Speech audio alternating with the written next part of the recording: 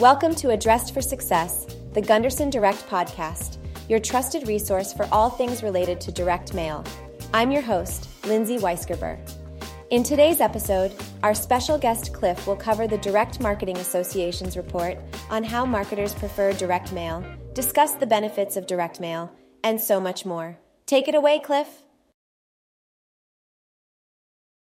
Thanks, Lindsay. According to the Association of National Advertisers, they report that 45% of marketers favored business-to-business direct mail over other strategies like social media and email marketing, and it's clear why. Direct mail is highly effective for brand awareness, especially for new B2B companies. An introductory campaign can effectively inform your target audience about your company and its benefits, with a focus on creative, memorable materials.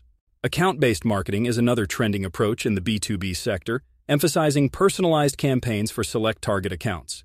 Direct mail is crucial in account-based marketing, enhancing both response rates and scalability, and proving to be a highly effective integration. In the digital age where spam emails are prevalent, physical marketing materials stand out, adding authenticity and trustworthiness to your brand. This approach can foster stronger relationships and higher response rates.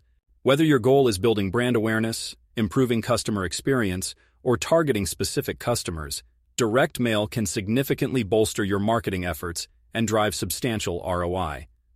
For those considering direct mail in their next campaign, its diverse benefits make it a strategy worth exploring.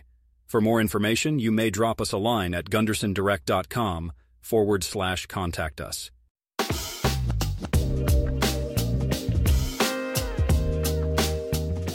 Thanks, Cliff.